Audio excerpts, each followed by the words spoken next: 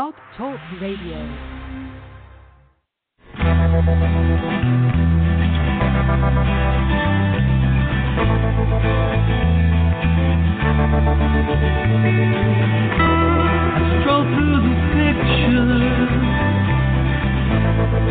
What I've left behind here once again.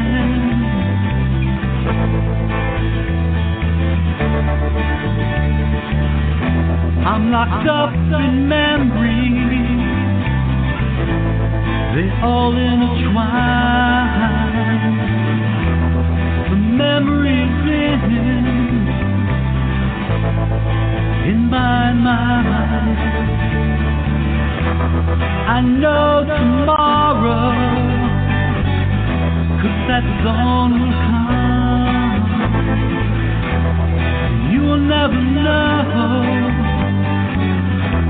just what you have done.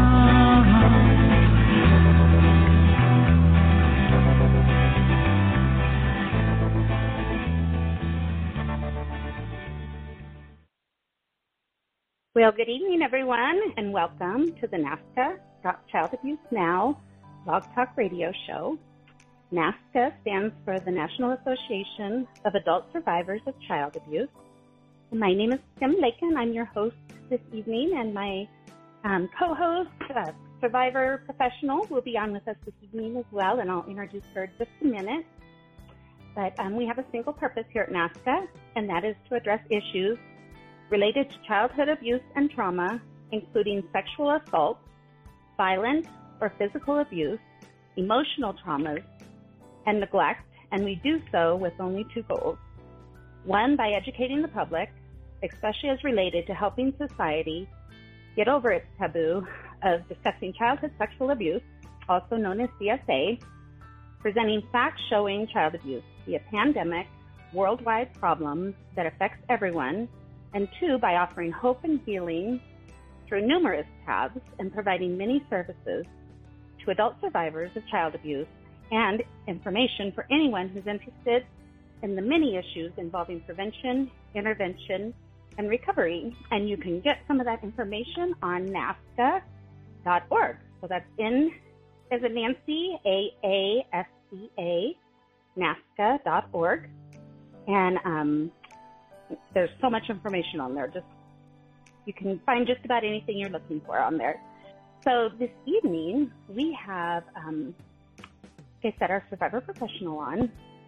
I believe that's who is on this call here. I don't know her number for sure, but you know what? I might just bring her on and make sure that I have the right one. Hello, is this Deborah Schleck? Yes, it is. This is Pastor Deborah. Hello. Thank you for being on. I'm sorry I wasn't sure because I was, I'm filling in for Victoria. She was going to be on tonight, but she's not able to. So I thought I would just check in. I can go ahead and introduce you like we usually do. You want me to do that? Give your introduction? Yeah, that's fine. Yeah, that's fine. Okay. I just wanted to check and make sure. Okay, hold on a minute. Pastor Deborah grew up all over the world in a military family where her mother was mentally ill and is now a survivor professional. She's living in Pensacola, Florida, and she's trained in ministry, mental health, working with substance abuse, and is a trauma-informed social worker, all in one. She volunteers with many community organizations. Pastor Deborah says she can minister by text, phone, Skype, or in person, and however the Lord directs her 24/7. I love that. She teaches that humans have three parts, being of spirit, soul, and the physical body, and believes that all three are very important and that each area needs care. We look forward to Pastor Deborah being an active member of the NAASCA family for a long time. And so we're going to welcome her back on, and you're on live then. I'll let you kind of take over. I don't know if you have a subject you were planning on talking about or what your plans are. So I'll let you just say. Okay, perfect. I was just going to say there one other person on the line. Okay, well, you can go ahead and introduce them. Oh, okay. Yeah, Yeah, it's our regular old friend Philip. Hey, Philip. Hello. You're on. How are you guys? Hi. Hello. Good. Glad you're with us. Yes. Glad to be here. Glad you're here. Thank you. Thank you. How are you guys doing? I'm doing well. Good, Philip. I'm doing good, Philip. Okay, so we'll let you take over. I'll be quiet now, and then you just let us know when, or if we have a question, maybe we'll type in or something. Okay. You have questions, or let us have. All right. You know. Yeah, I got a topic. It's called, to sort of discuss and educate people on. It's called comfort or comforting versus healing. And a lot of us, that have been abused, we do get triggered, or something happens, and we want to be comforted, in our pain. So I was talking to another person and explaining what comfort is. Comfort is sort of a brother-sister type of relationship, a close friend, and you might be crying, upset, hurting, and they take some time with you, and they put their arms around you and let you cry, and they just listen, and they accept, what you're saying. And I wanted to go a little deeper with that word, comforting. So I went to the Webster's Dictionary, and here's what it meant. Strengthening and adding aid to giving some kind of assistance and support. Being a teacher, you always go to the definition of words, because through culture, religion, mental health, our experiences, our definitions of words can all be different. So I use Webster's Dictionary. It's been around a long time.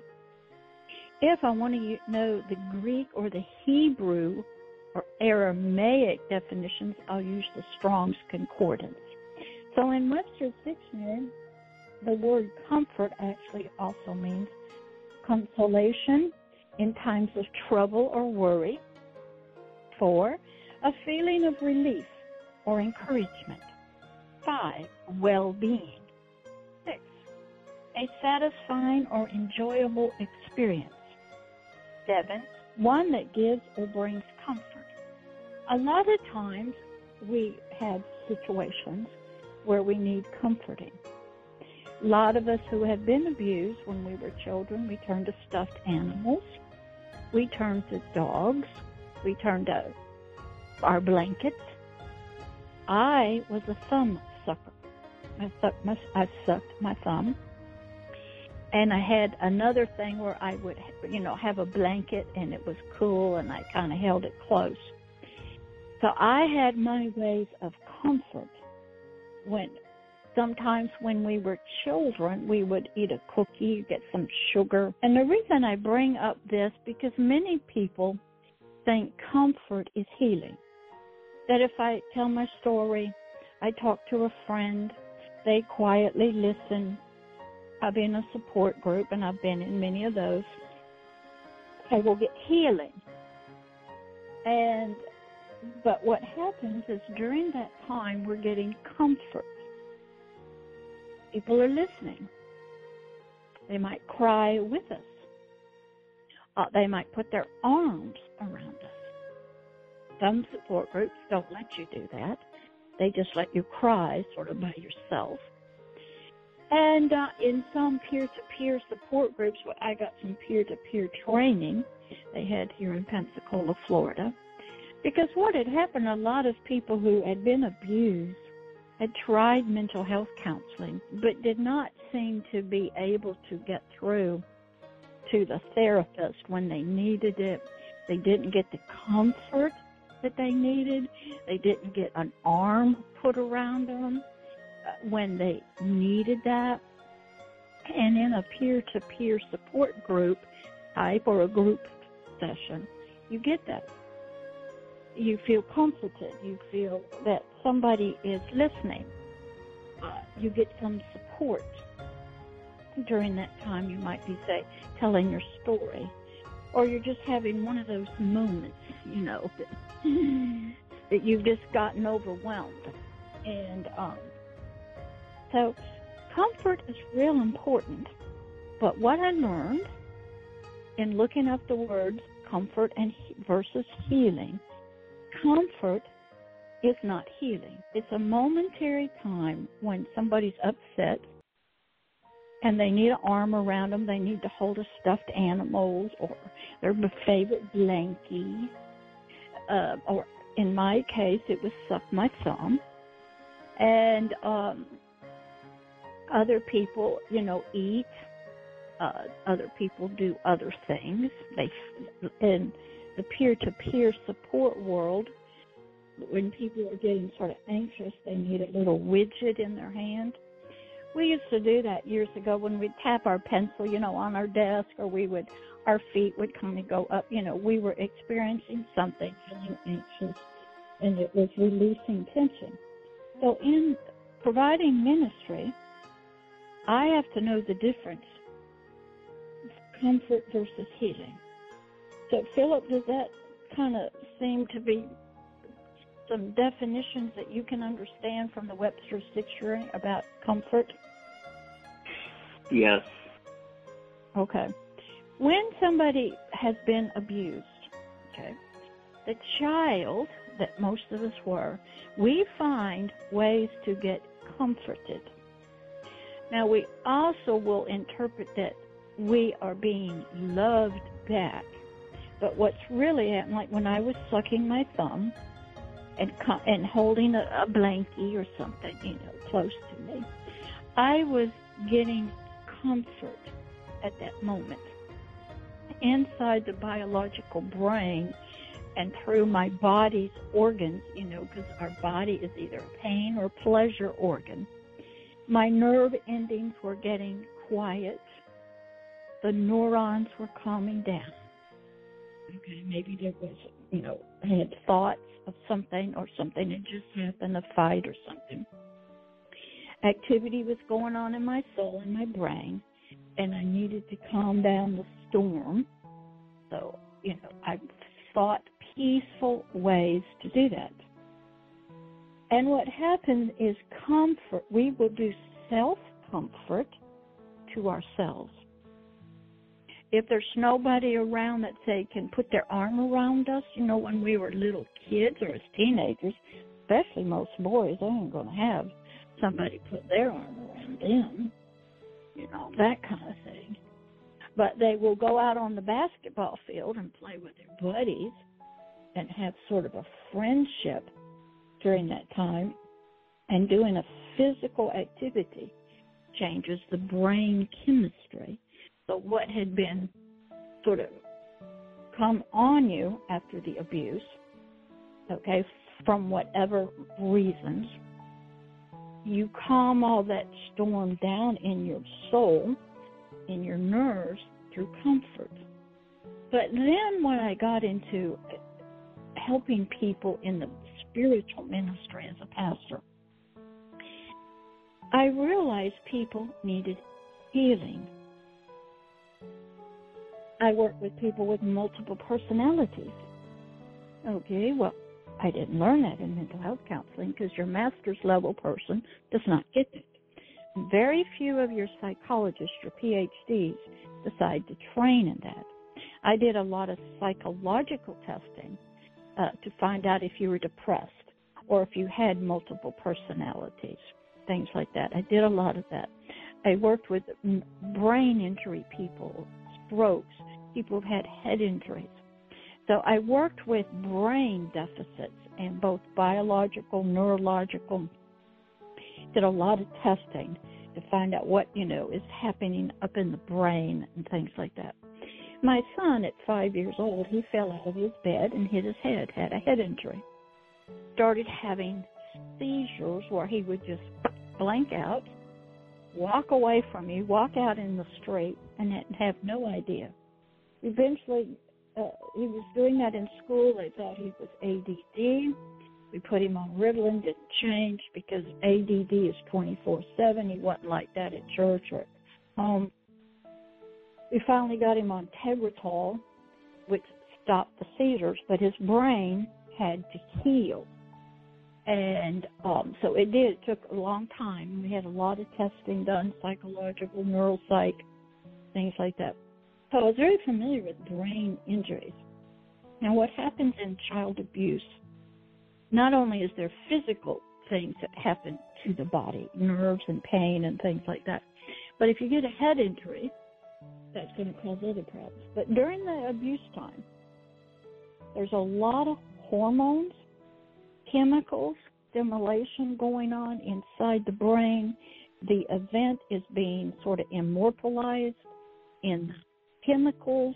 It's in your brain, all your thoughts, all your pictures, your images, music that comes in, words, that all gets translated into neurochemical things, runs through the neurons, the dendrites, stored in places, and it can all be recalled based on release of hormones.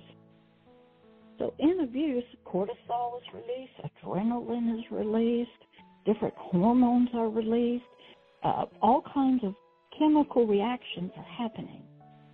And they subside after a while, and the child is usually very tired.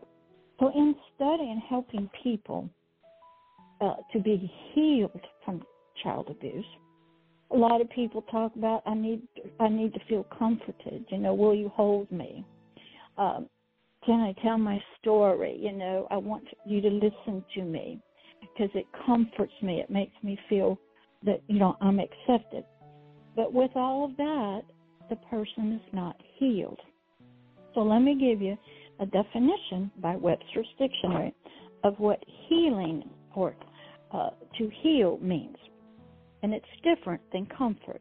One, it means to make sound or whole, like a wound. If you got a wound, when the wound heals up, the skin grows back, the blood vessels grow back, and there's no longer an open wound, a scratch, there's no infection, that's healed.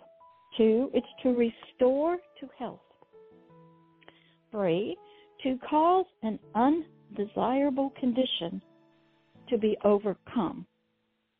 Four, it's to patch up a breach or a division. Something's broken down, sort of like a dam's broken, and I got to fix it. It also means to restore to original purity or wholeness. And number 6, to return to a sound state. So comfort versus healing. So when somebody's been abused, now they're adult, and they want to get healed and sort of get their life back and be in control, and they don't want to get triggered, and they don't want to have those times when a memory comes back. We need some healing versus comfort. And I explained to this lady, we can get comfort from our brothers, sisters, mothers, fathers, pets, routines. Some people go to work, they get comfort in going to a ball game. It's fun. Your mind is taken off of something. It's comfort. Food, gambling. Some people get comfort in drugs, alcohol, any kind of addiction or obsession. Me with my thumb sucking and exercise, yes, because when you exercise, you are releasing different hormones and chemicals in your body that bring a lot of pleasure. And so what happens is, without a lot of abused people really knowing what to do, they're seeking comfort. They're, something's happened, they have a memory, a trigger, something comes up, somebody tells a story, they read something, they watch something, they start crying, they get silent and stuff. Sometimes they don't know why. And they need some kind of comfort. That's where a lot of your 24-hour calls come in. I used to get them. They just want somebody to talk to get them through the time that they're sort of having bad memories. But that's not healing because the memories are still there.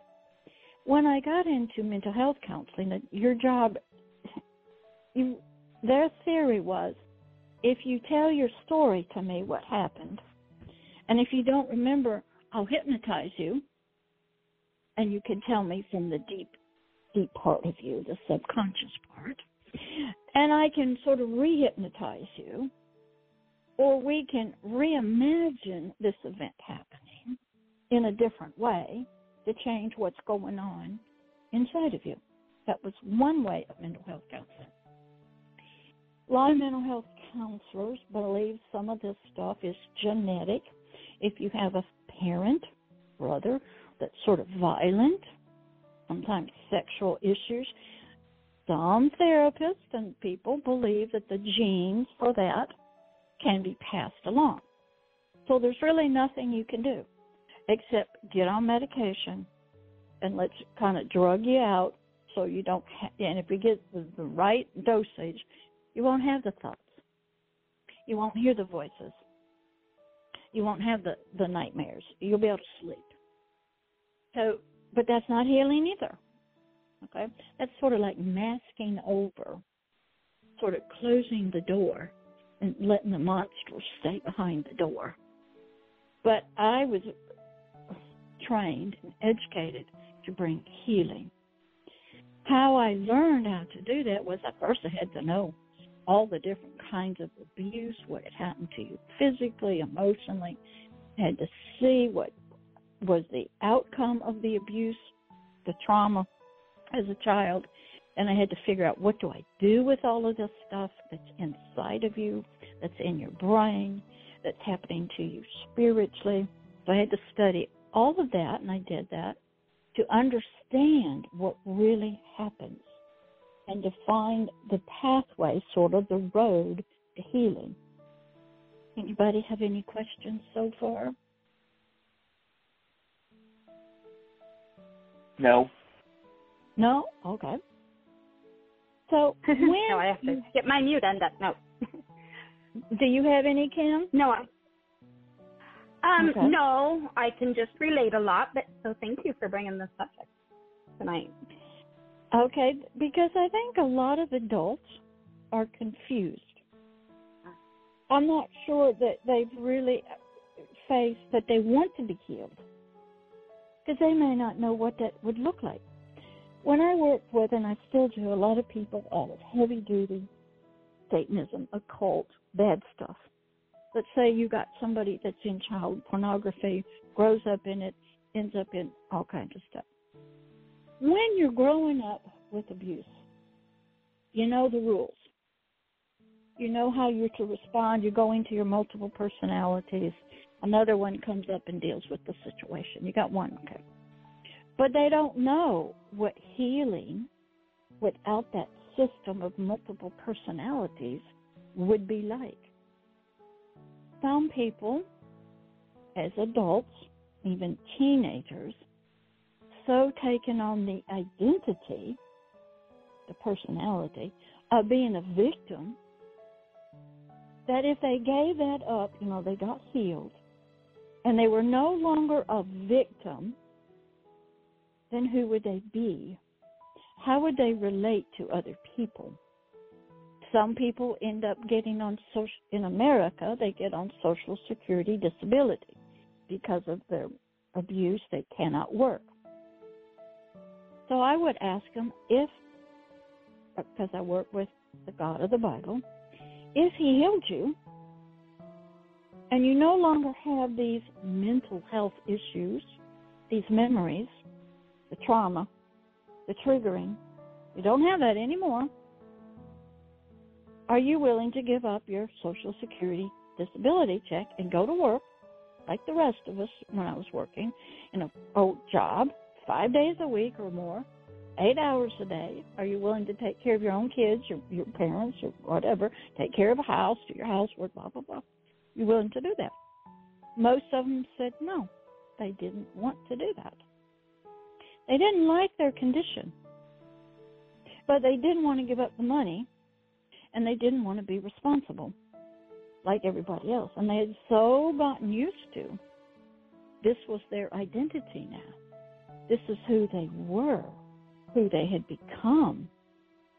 And they were so afraid They didn't know who they would be, what the rules would be for their life, how they would relate to other human beings, either in their family or relationships, without that victim identity.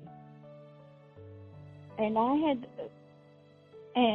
so people have to be taught that when you say, like Pastor Deborah, okay, my name used to be Jan, that part of me died on the inside of me by my own choice. And Pastor Deborah had to grow up, come sort of, you might call it reincarnation, rebirth, whatever you want to call it, on the inside. My name is Deborah Jan.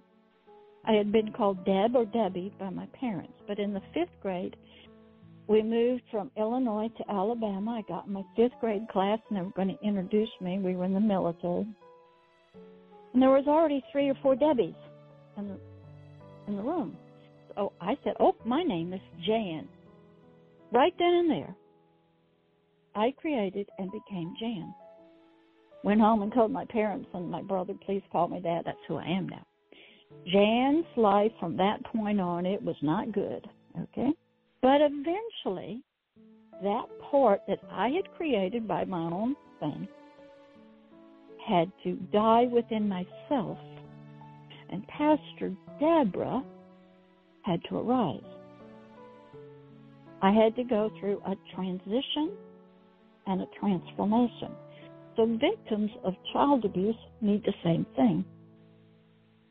And it took me about 2 years to do that. Now, Deborah is my first name. I studied my first name, what it meant. My name was Deborah Jan. So I didn't change my name. I just went back to my regular name, Deborah. So I've had that healing. Jan had issues. Jan was the one in the 5th grade where most of the ick happened, and she did some bad stuff herself. Should have been arrested a lot of times, and never was.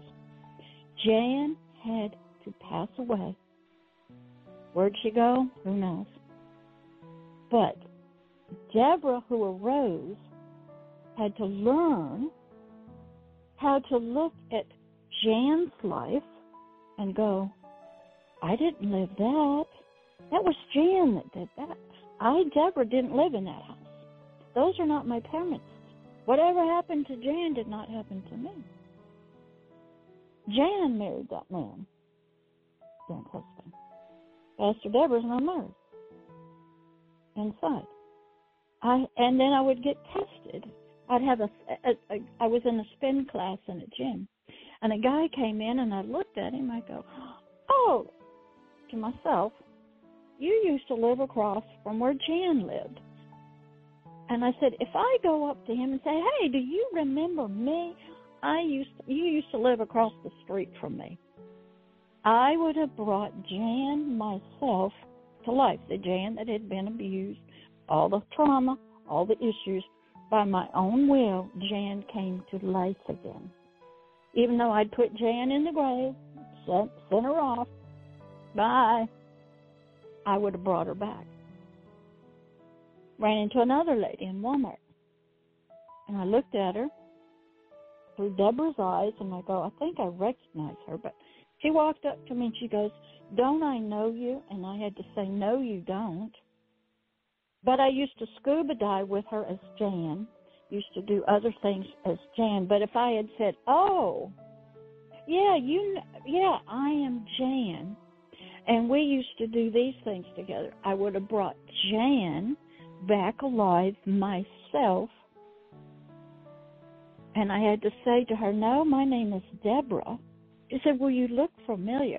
I was tested to see, was I going to stay in the Deborah personality, or was I going to let this Jan, who had been, had all the issues with mental health and family, come back alive?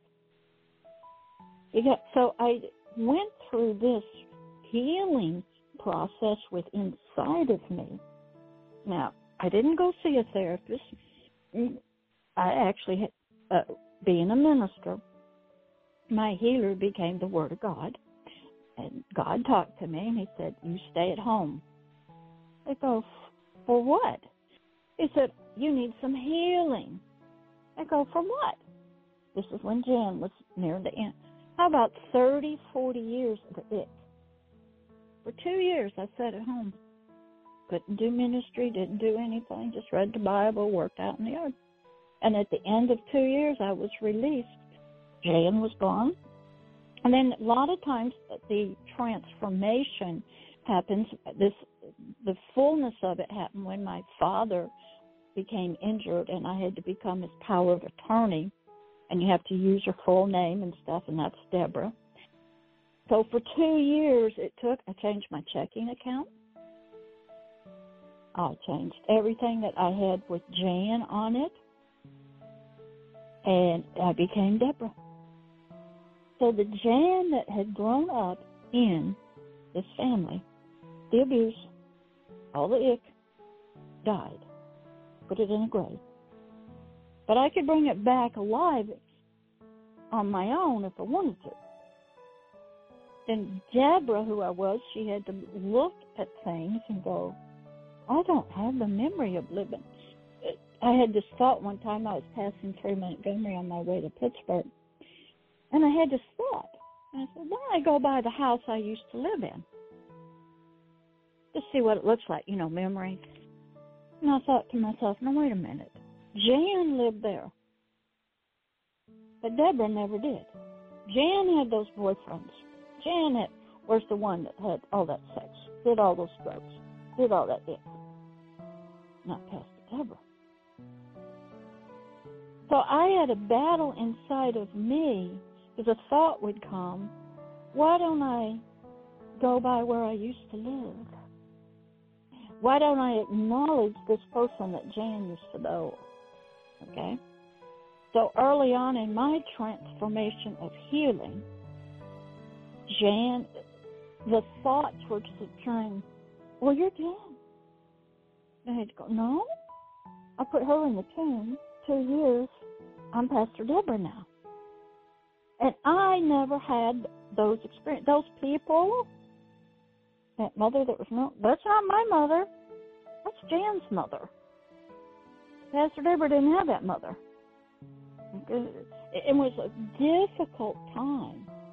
So I understand when people have had sexual abuse, the trauma that gets going in the brain, all the biological things that happen to it. Throw in drugs and alcohol and the triggering and, continual. One of the best ways to continue reconditioning and strengthening somebody's memories and chemicals is re-abuse. You can see that if you watch the movie The Manchurian Candidate with Frank Sinatra. You will learn that after a while, they would bring him in, the guy that was created by the North Koreans, I think. They would do some work with him to see how strong the programming was for him to be an assassin. And so they did that.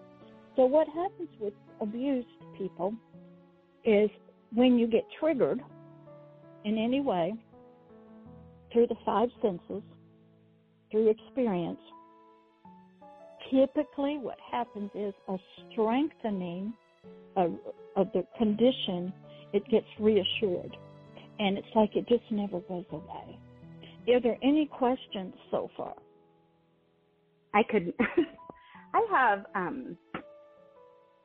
I guess I feel like maybe with me, I'm doing the opposite. It feels like to me I was always in charge. Even at 5 years old, I was always taking care of everybody in my family. And now my kids are grown, and I'm like, no, I need somebody to take care of me. And then I've also lived in an emotionally abusive marriage, and we're in the middle of getting divorced right now. So I'm ready to do things for myself and say, no, I need to start being a little more selfish, even though it's not really selfish. I know that. but it feels that way. It feels hard to do that because I've always just done the opposite. I've done what everybody else wanted and just been the sweet Kim, and I do, you know. And so I'm just tired of that. And my family sees that, where I stand up for myself more, you know, now, where I didn't before. Right. So I think, yeah, I've almost gone the opposite, I feel. Okay. Typically when a person's been abused, they do go in, they have a personality and stuff. They want to protect other people. And it's sort of a guilt thing, like, if I take care of you, maybe you won't hurt me.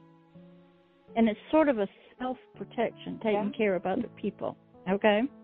Because you take your mind off your problems. You're sort of trying to protect other people. But then when you go to sleep or you have some other stuff, you know, you're unprotected. And so we sort of overcompensate by helping other people. And typically, unless you've had some very deep healing, not comfort, you are going to make some bad decisions when it comes to a marriage partner. I like what Joyce Meyer said years ago when she first married her husband. She said he must have felt like he was living with 28 different people. Now, she won't say it that she had multiple personalities, but she did, because she was abused by her father. Yeah. It's there. We are wonderfully created beings. The Bible tells us if you think something in your heart, your mind, you are. God gave us this gift of survival for the spirit and the soul for children. It happens automatically. We become somebody else. We separate, we disassociate the feelings, the acts. One part of us we think survives if we have to become a dog, a cat, whatever during that time. Our body goes through it. We can't stop it. We're too young. Our emotions are out of control. The chemicals are out. Hormones are turned on way before they're supposed to be. Everything's out of whack chemically. And trust has been broken. We've been abandoned, rejected. The anchor of love that's supposed to come from the mother. And so we're a mess. And what happens is, but God knew that was going to happen, and he provided a way of survival through disassociation.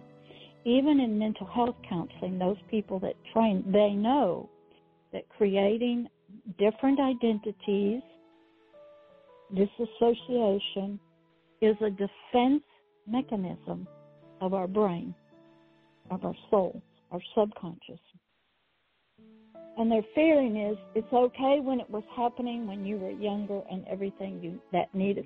But now that you're older, you don't need all those parts. But what happens is I had girls living in my home that were both had multiple personalities. And they'll see a therapist and they'll be on medication. And then they'll get tested by a psychologist, for insurance facilities.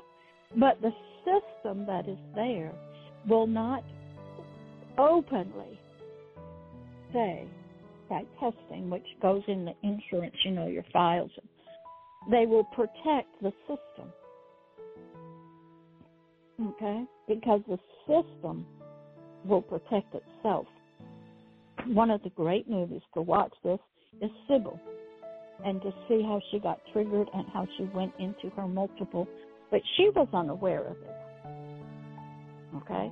And show how her mother abused her and stuff. It's hard to watch. There's a lot of these kind of videos or true stories on YouTube.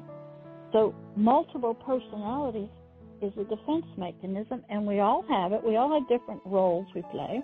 I'm a wife, a mother, a grandmother. I was a worker, your housekeeper. We all go into different identities and roles. But we all have a name. Okay? So sometimes, not everybody, healing in order to come out of this cycle of abuse and triggering, that kind of thing, we need more than just comfort. We need more than just telling our story. We need healing. And it can come in many different ways. And I'm sure a lot of people need healing from drugs and alcohol. Maybe poor nutrition. Maybe they haven't been sleeping right, so their sleep stuff is all messed up. And they haven't been eating right, so they, got other health issues. And, their relationships with the opposite sex or the same sex, it's all messed up. And there's usually just unresolved anger in there. And there's no place to put it. And who do you blame? Sometimes the person that did it is dead, and you're just a mess. And so I wanted to bring up that topic of comfort versus healing. And because it's real important when somebody has been abused, is to understand, one, what happened to them.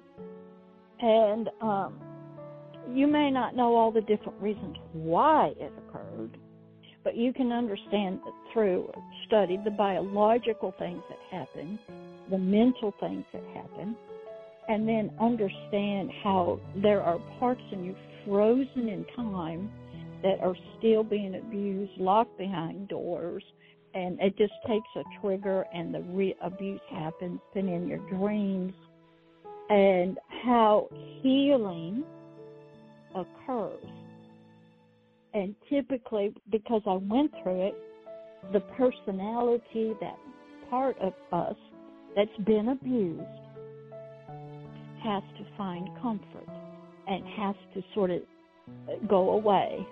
And another great movie to see this is the movie The Cell with Jennifer Lopez. She played a therapist who would go inside the minds of people. She was working with an autistic child. They'd lay on these tables, and she would go into his mind, try to locate this autistic child to talk to it, so it would come out of its autism, and speak and talk. And then what happened was some police brought her a bad guy. It had something to do with some girl was being killed. They didn't know where she was, so they thought they could use Jennifer Lopez's skills going inside of a person in their mind, finding this answers to save this girl. And they, in the movie with Jennifer Lopez, she did a great job. It shows the different compartments, rooms of this man's mind. Showed him at 5 years old being chased by a demonic spirit, and he explained to her he was getting baptized at 5 underwater, and he almost drowned, and this thing showed up. It showed him another compartment, a grown adult, all the different, we'll call personal identities. They were powerful, and this is all inside this one guy. And when she would come out, she said, he's too strong. So I'm going to have to bring him into my world, into my mind, where I'm sort of the queen and I'm the healer. And how she ended up helping this person, because he had a bad life, was that she took the little boy and she poisoned him in water. Then he passed away. And so the core, the child that had caused all of this, the issue that had caused all of the problems, the incomplete baptism, the fear of death and stuff, when it got taken care of inside of him, he was able to pass away into death. But they did get the information from the little boy, before it happened. So I would watch these kind of movies, and I was learning about what goes on the inside of an abused person. And I had to learn a lot about mind control and programming and how it's done through abuse, and the smells and the colors and how the senses are so enhanced during the abuse time. And if there's music played or a certain season, everything's connected. And, I had to learn about integration personalities to start freeing, people up and healing them. So I'll stop and see if anybody has any questions.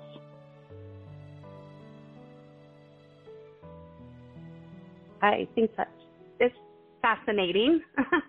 That's all. I've always wondered about those different things, and also I think wondered if I don't at times have different personalities too, because I think I've struggled and fought for so long, you know, to be heard or, you know, understood. And it's like, you know, I've been married almost 34 years too. I'm like, you know, that's enough. It's time that I kind of, if there is somebody else that's able to love me in a way that I deserve to be loved, then I believe that God will bring them to me, and it'll all, you know, fall into place. If not, I would rather be alone than to continue to be with somebody who is not able to ever meet those needs. And I noticed it a month after we got married, you know, kind of his abuse. Well, typically, just an abused person. Yeah. Okay. Typically, an abused person will end up with somebody who does not understand. In Joyce Meyer's case, he had prayed to God. He wanted to help a woman. He just didn't know. Okay, that was his prayer. And he was friends with Joyce's brother, I think. She'd been abused as a child and everything. The family knew about it. She'd already been married once, had a kid, and they met. And God said, that's her. Now, he didn't know what he was getting into, but he had prayed the prayer to help a girl. And then he discovered, and his story was he used to cry a lot, had to get in his car, go away. He didn't know what was wrong, and he didn't know anything. She wasn't talking, blah, blah, blah. Well, sometimes it happens, okay? And another thing, another movie is good to watch. It's called Marley, with Sean Connery, I think, and another lady.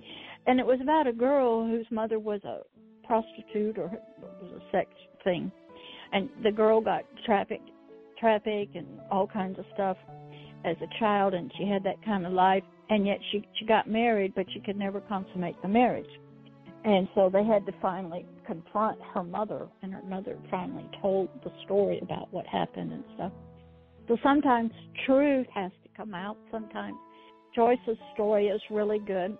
She talks about all the different, she went to therapy. She doesn't like to talk about it too much.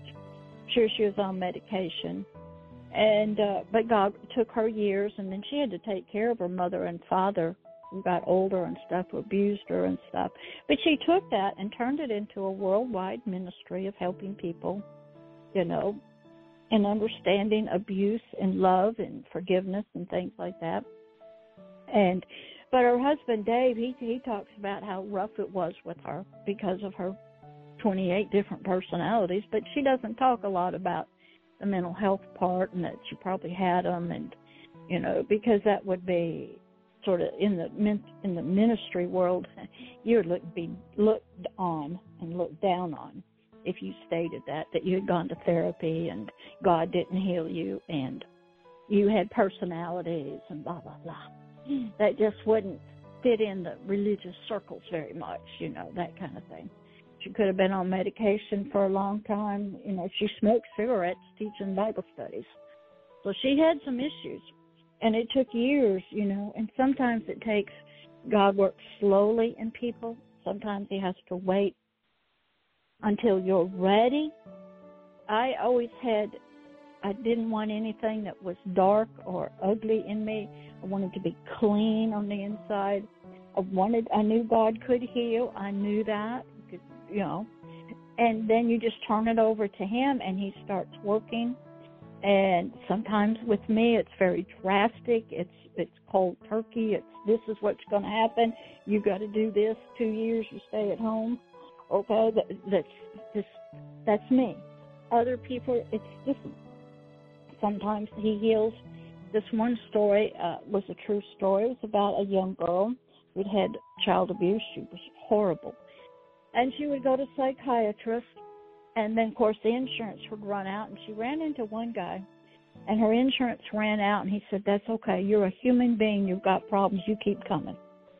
And she started getting healed of her multiple personalities at home.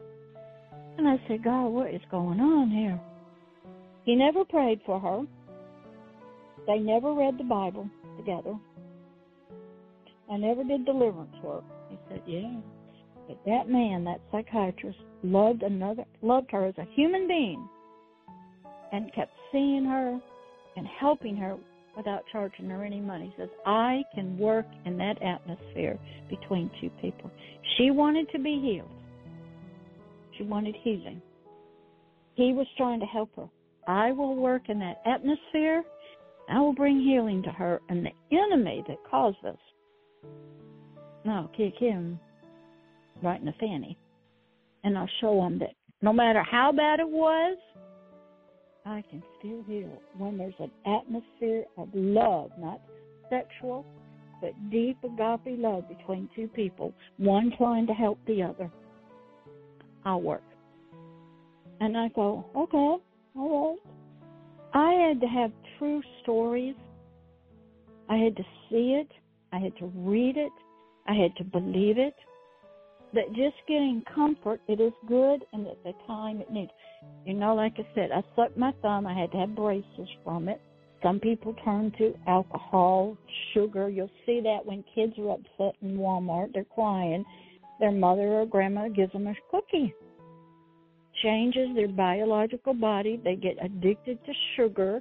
And then when they grow up and they get stressed out, they go to cigarette smokes, alcohol, drugs, sex to bring peace. So there's no peace in their life. So comfort can become, you get comforted by winning the lotto, playing bingo. You get comfort from your everyday life and going to a ball game and, whooping and hollering. And you buying, shopping, eating, drinking. Some find it in sex, because it's very pleasurable after the orgasm. Some people just want to zone out.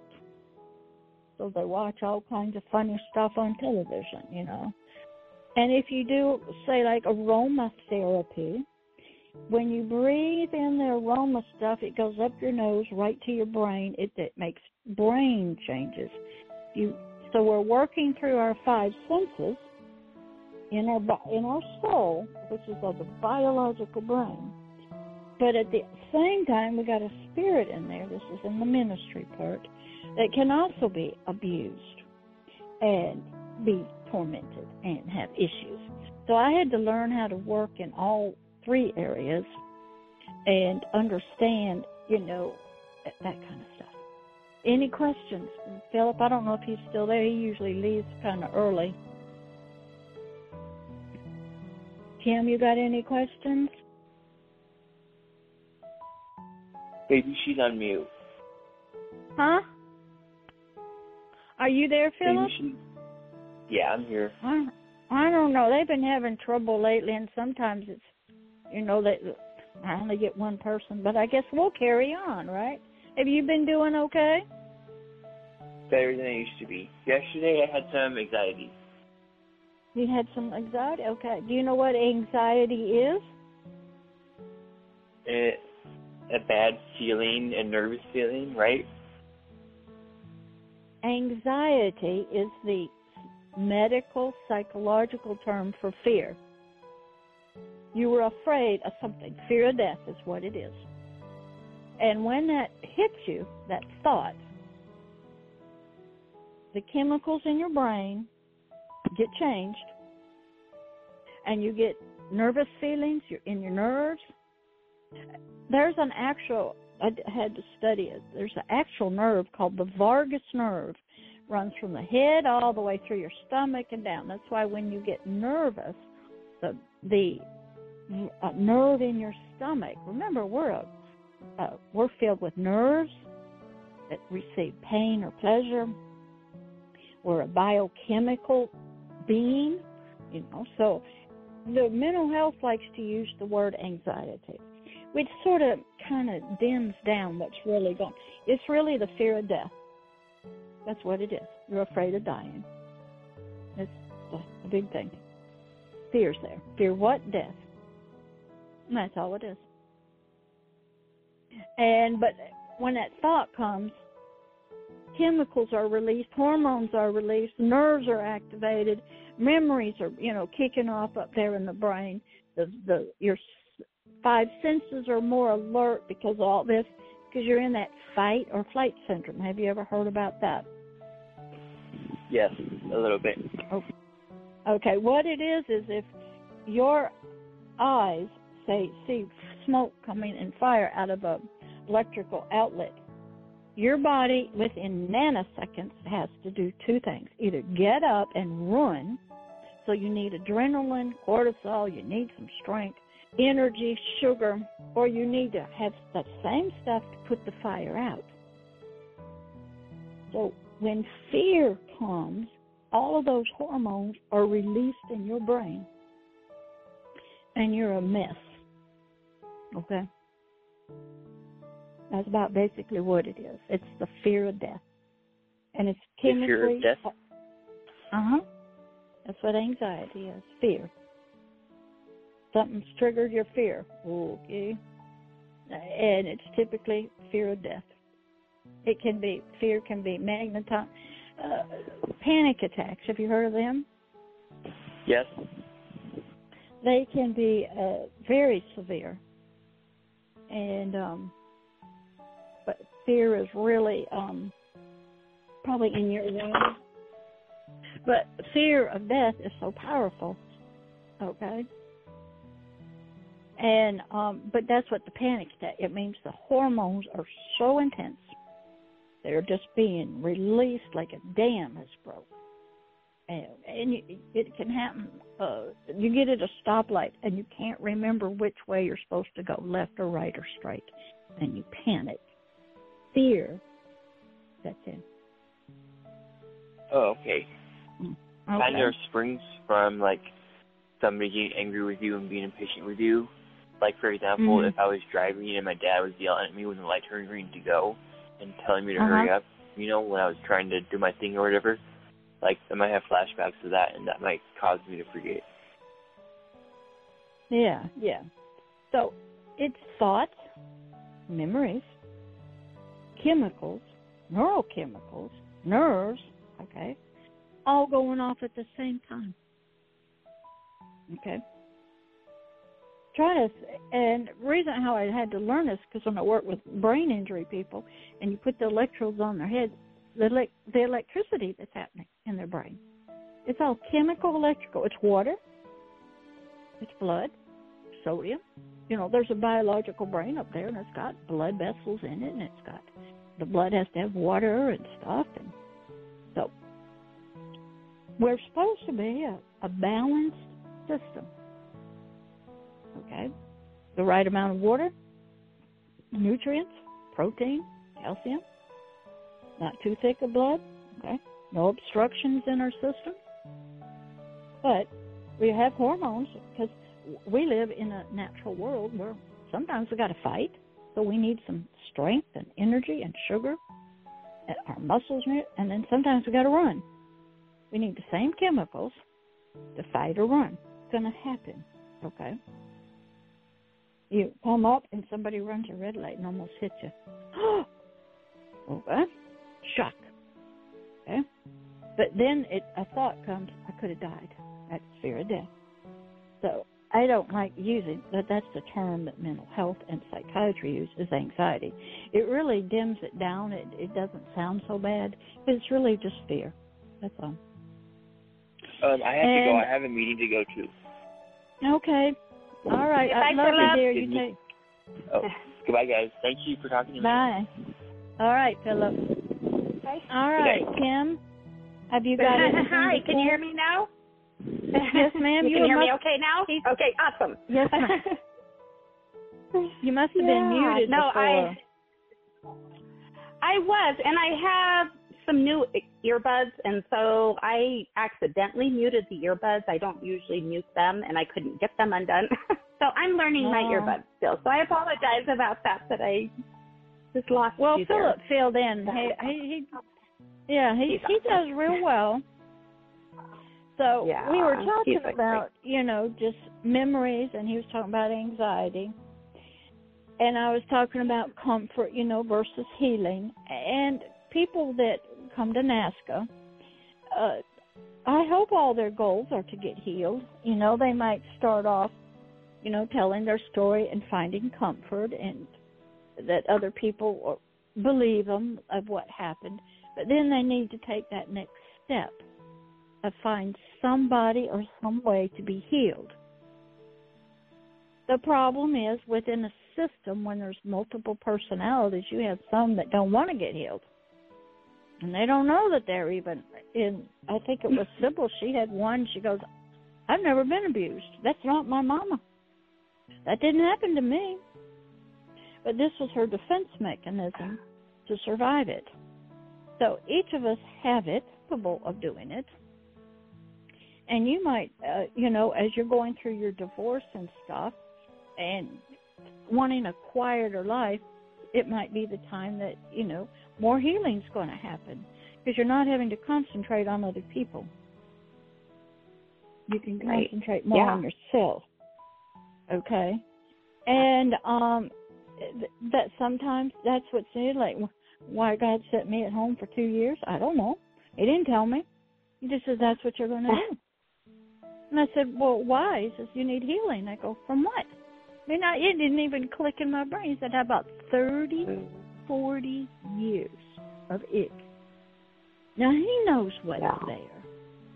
I don't have to know. And I don't have to know his ways. Now, in mental health therapy, as we know, it costs money. And I used to work with people. They would get their mental health counseling through their employment. Well, you got about 3 sessions that they would pay for, and that was about it. And then you had to pay.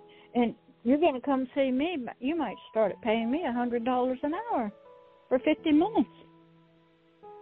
And then if you need to see a psychiatrist once every 3 months, that might be $180. And then you have your medication on top of that. So healing becomes very expensive. And, if you go to a community mental health center, a lot of the therapists, they got their own issues. And a lot of them are unresolved abuse people themselves, trying to help other people. And so it gets rather expensive to seek healing. And most of your pastors have no training in it. They do not volunteer in any of the abuse shelters or anything like that. And they haven't had the studies of that. And they just, don't know what to do. So the person who's been abused kind of just goes through life doing the best they can, and that kind of thing. So what are your plans? Can you hear me? Yes, ma'am, I can. Yeah. Okay. Yeah, I accidentally touched them. They beeped again, so I went ahead and touched them again and made it happen. I have some ideas, and luckily, God did send me a man that at least took care of me financially, and I so appreciated that, and I was able to raise our kids, and now we have 6 grandkids, and we have a home that we've been in for 28 years, so, we'll be able to sell the home and split that. I had just really, really struggled with the main thing was getting him to understand me at all. And, he doesn't want to go to any kind of counseling unless I ask him for a divorce, then he's all up for counseling.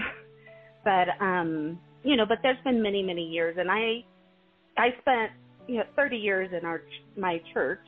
He didn't go to church with me when I was raising our kids, and I took our kids because I wanted them to have that foundation as well. That was important to me. And he stayed home. He wasn't always working. Sometimes he was, but not always.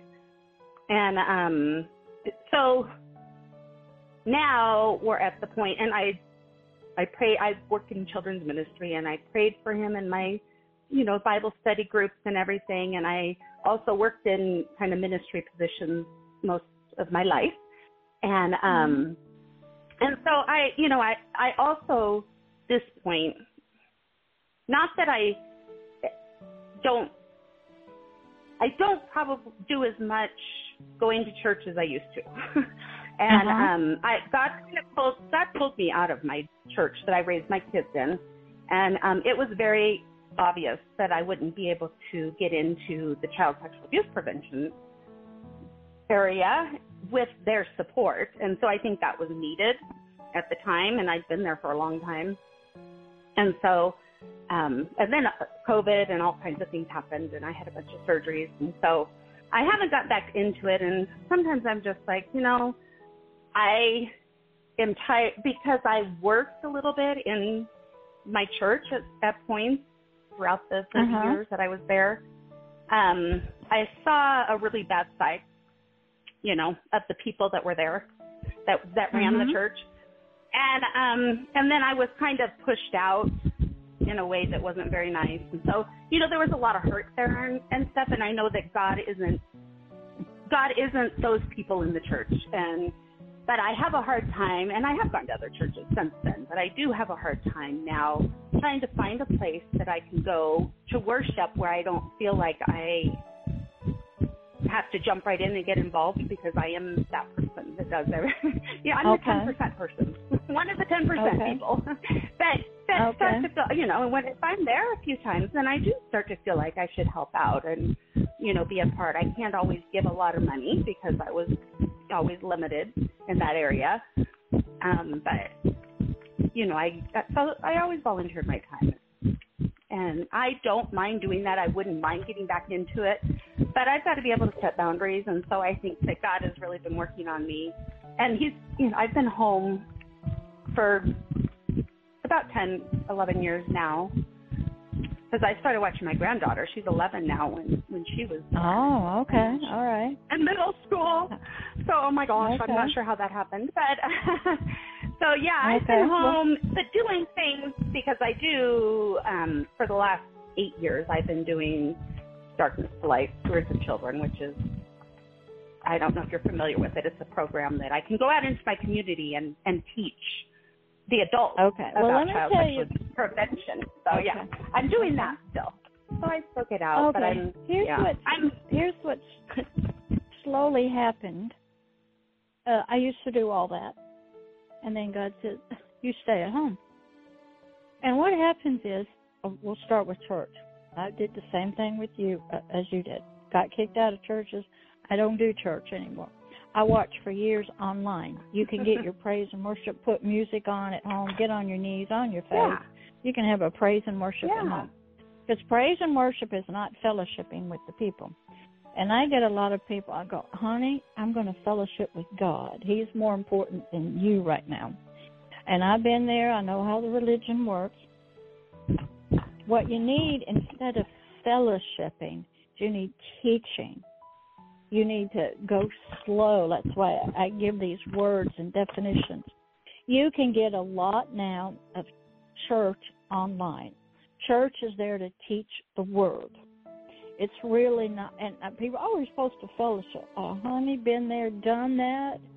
I don't particularly want to fellowship with those people. Been there, don't need it. But I want teaching. So I was a member of the Bahamas Faith Ministries, watched it online, because he was teaching on the kingdom.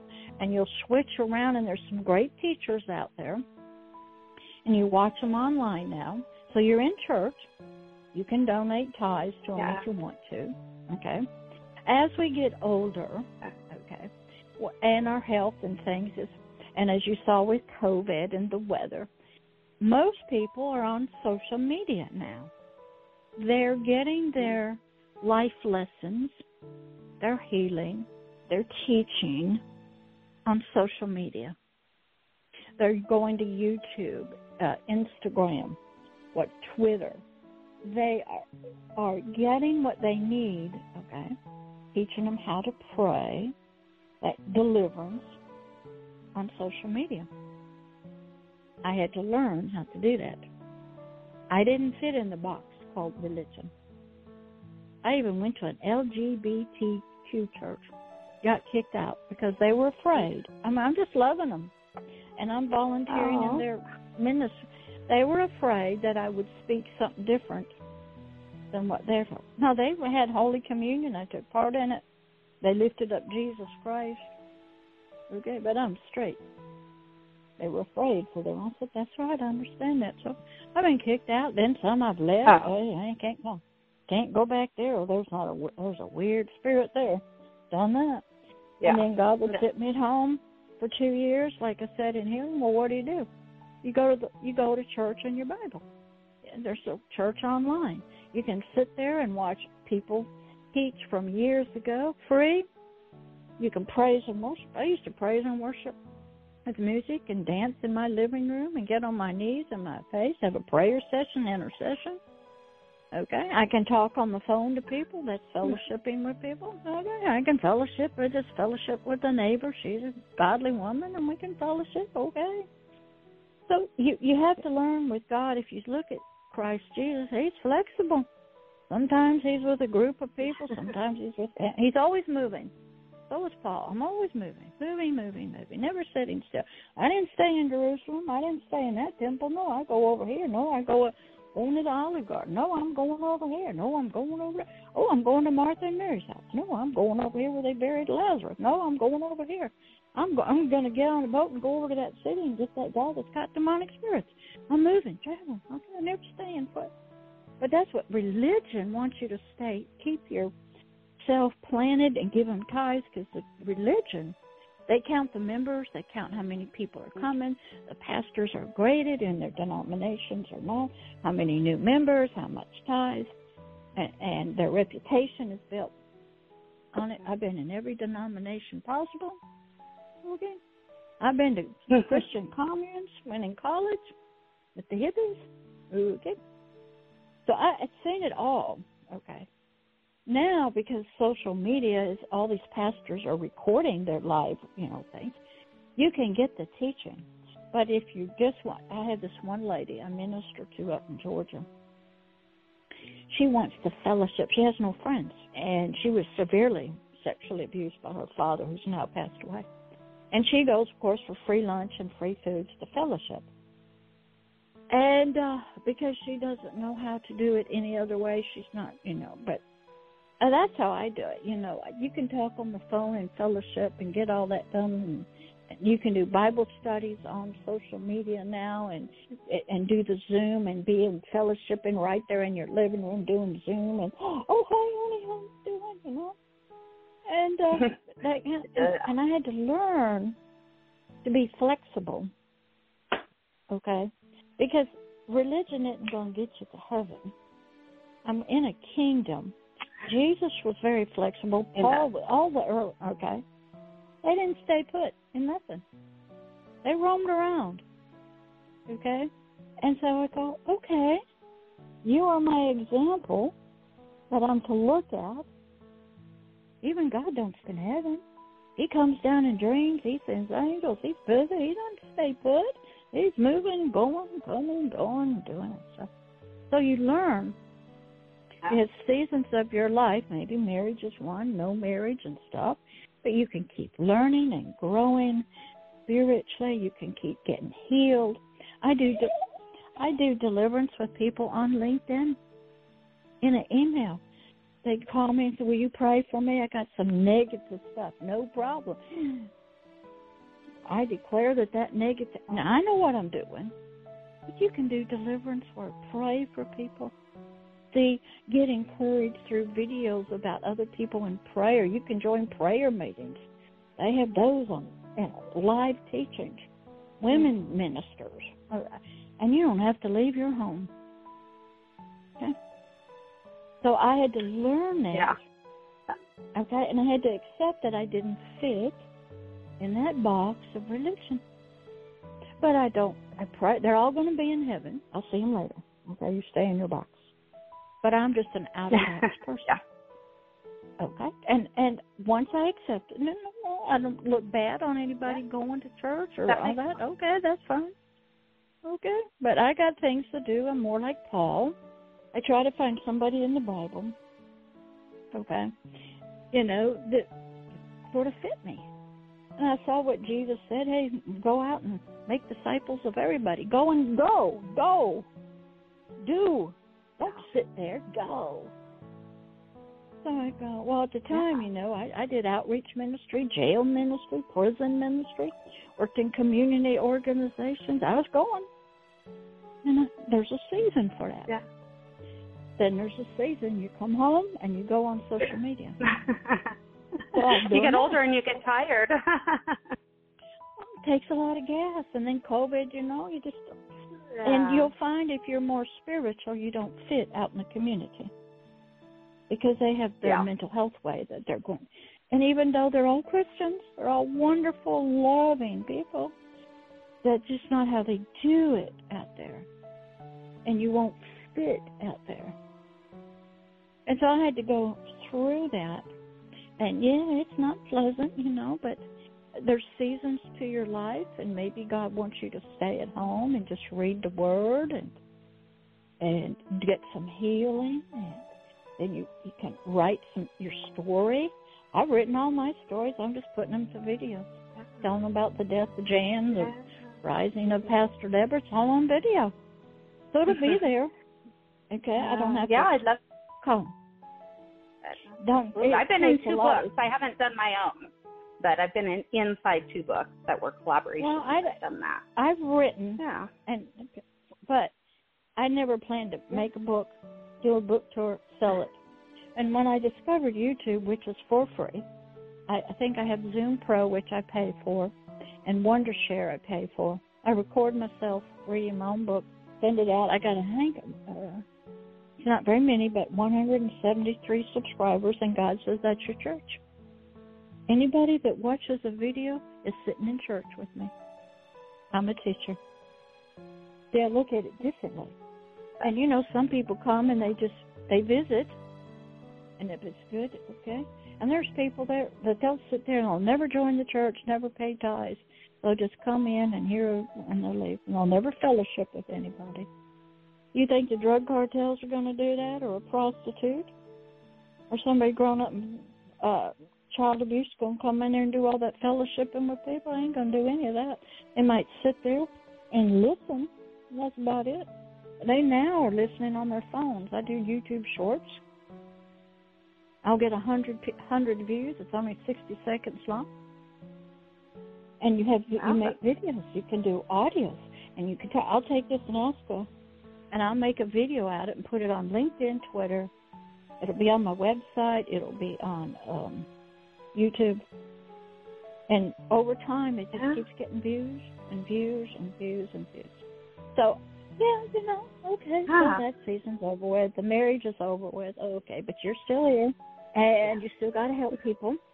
You got to help those that have been, child abuse, and advocate and educate and do the radio show stuff. And so what I had to learn is what the topic was, comfort versus healing, is a lot of people, when they do come on NAASCA and they want to tell their story, they are seeking comfort. And by you guys listening, intently to it, they get the comfort they need. But that's not healing. The issues are still there. Okay, then when you get your fullness of your healing, you can tell your story without breaking down and crying. And you can reach other people who haven't gotten healed yet. But when you yourself need comforting, you can't really heal and be a part of the healing process, because comfort's not healing. Okay? It's just bringing peace during a troubled time. And I got about 8:19. Is there anything you need to, say about or ask me a question about? No, that just all makes perfect sense. I think, being in the position now of a host, I've been on NAASCA for a few years now. I feel that I can see the difference, and now that I'm out educating people as well. So I kind of get both of those aspects in different ways. And I can see the difference in the education. The education makes me, when I go out and educate adults, that I can't imagine feeling any more rewarding in a job than doing that. And I love it every single time I go.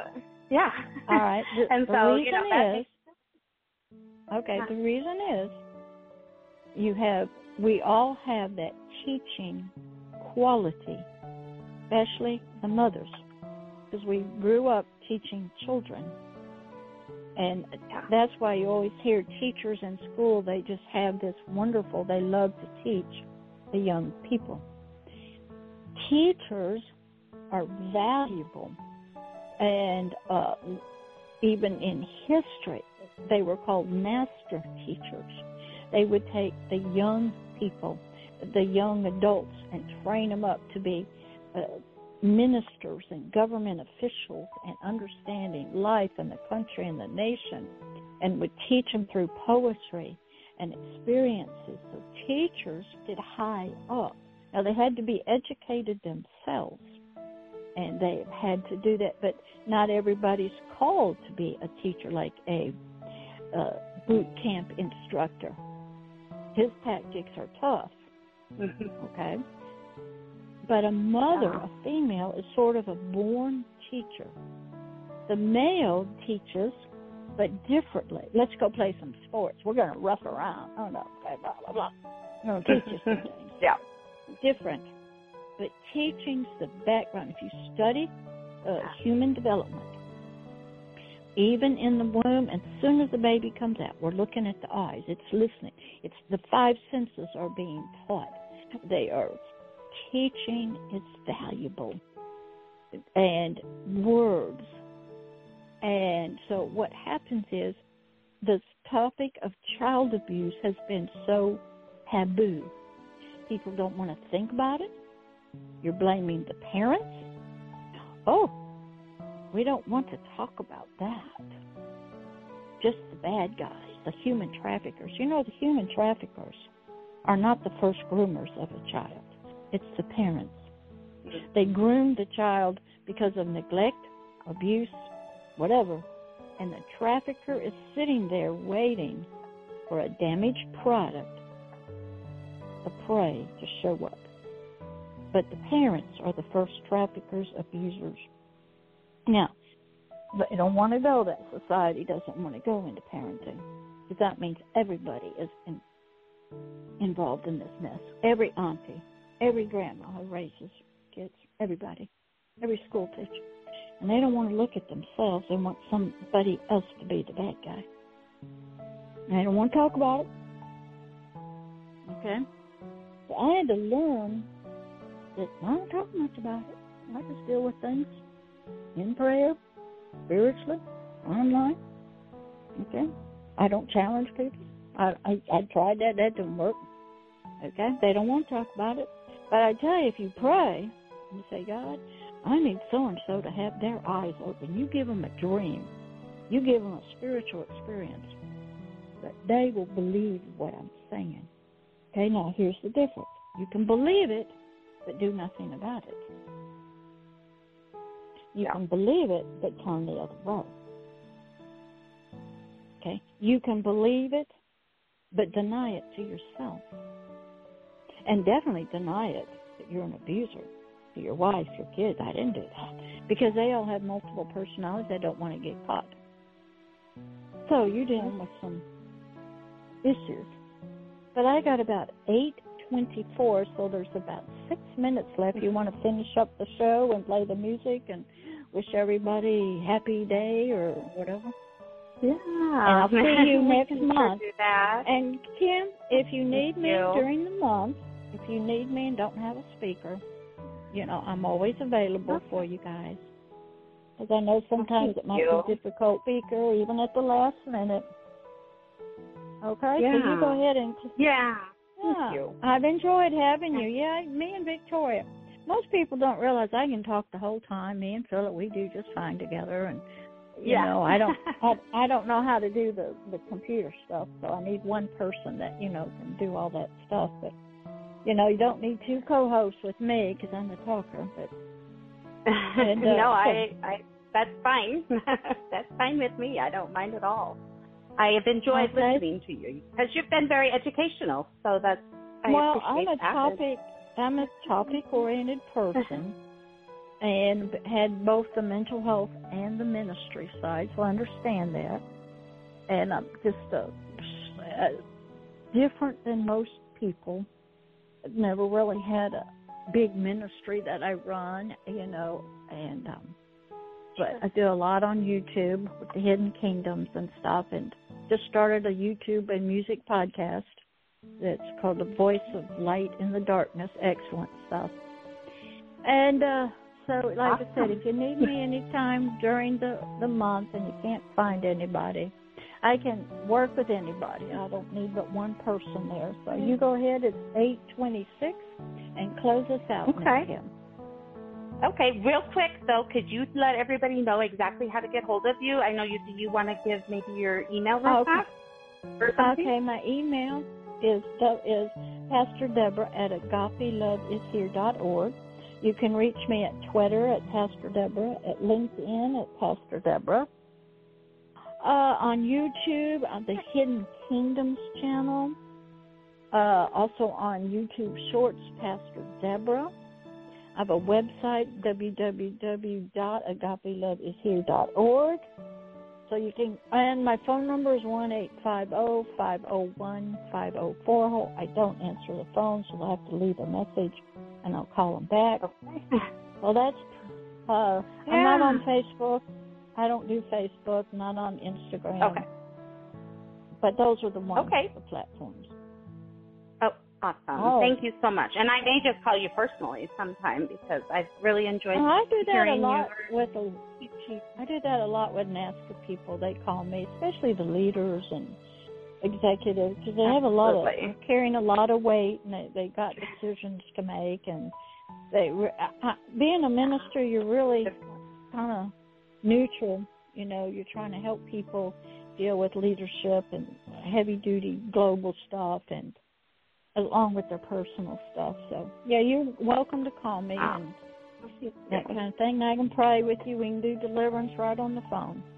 It's just, there's just no deal. Yeah, you don't have to be in church. You know. No, you don't have to. I agree with you. Thank you. And I look forward to talking to you again soon. You have a great night. All right. Thanks for being on. You too, Miss Kim. Okay. Okay, bye-bye. And thank you, everyone else who's been listening. We're glad that you've been with us tonight. And as I like to say, if there are enough adult eyes and ears out there in the world to watch out for every child. So please, if you see something, please say something and help the child. And have a good night, everyone. I'll know tomorrow, 'cause that dawn will